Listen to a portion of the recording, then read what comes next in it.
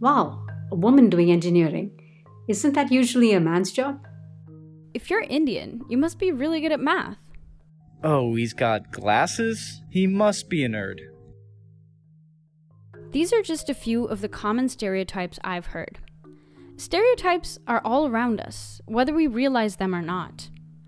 According to psychologist Paul Bloom, in his 2014 NPR interview, there are three main stereotypes that social psychologists talk about. Age, sex, and race. So when you look at somebody in a fraction of a second, you record a kid, an adult, an old person, man, woman, Chinese, American, black, white, whatever. You do this in a fraction of a second. It's unconscious, it's very powerful.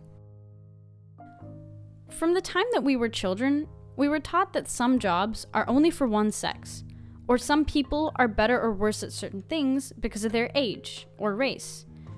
While today's world is more progressive and accepting than ever before, stereotyping is still prominent, even in people who consider themselves open-minded.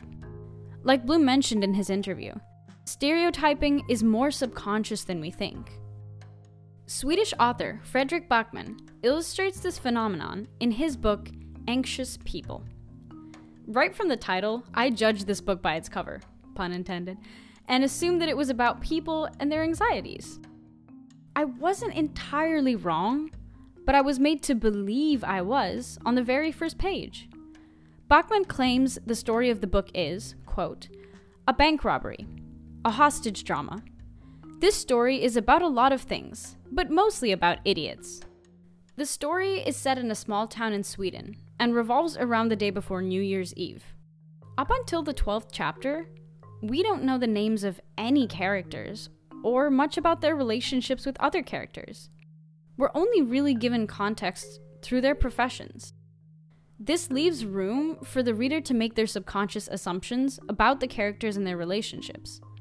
I, for one, definitely made assumptions that I found to be highly inaccurate when I reached the end of the book. I've always considered myself a fairly open-minded person, but even the most open-minded person will automatically make their own assumptions when distinguishing information is kept hidden from them. Let me show you what I mean by this. I found this classic riddle in a Boston University article that goes, quote, a father and son are in a horrible car crash that kills the dad. The son is rushed to the hospital. Just as he's about to go under the knife, the surgeon says, I can't operate. That boy is my son. Take a second and think to yourself, how is this possible? Well, you might assume that the son's father is gay, so he has a male partner who happens to also be the surgeon. But did you think that maybe the surgeon could be the boy's mother? According to the article, even young people and self-described feminists tended to overlook the possibility that the surgeon in the riddle was a she. And interestingly enough, there was research conducted by psychology professors Michaela Wapman and Deborah Bell that revealed a shocking statistic. 78% of the 300 participants from within and outside of Boston University and of various age ranges did not consider the surgeon being the boy's mother. This clearly shows how even if we think we're open-minded, there are some stereotypes that have been planted in our minds when we were young, and that surface when we're faced with a situation in which we have to make assumptions.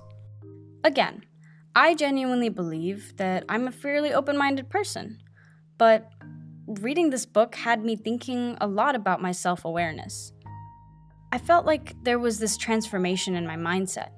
My subconscious, preconceived notions revealed these insights to me about the person that I am.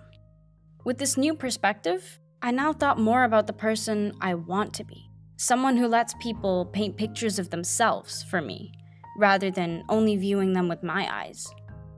Now, I don't want to spoil anything for you, so if you want to learn about your own subconscious stereotyping, you'll have to find out for yourself. But let me leave you with one question. After reading the book, what kind of self-transformational questions might you have?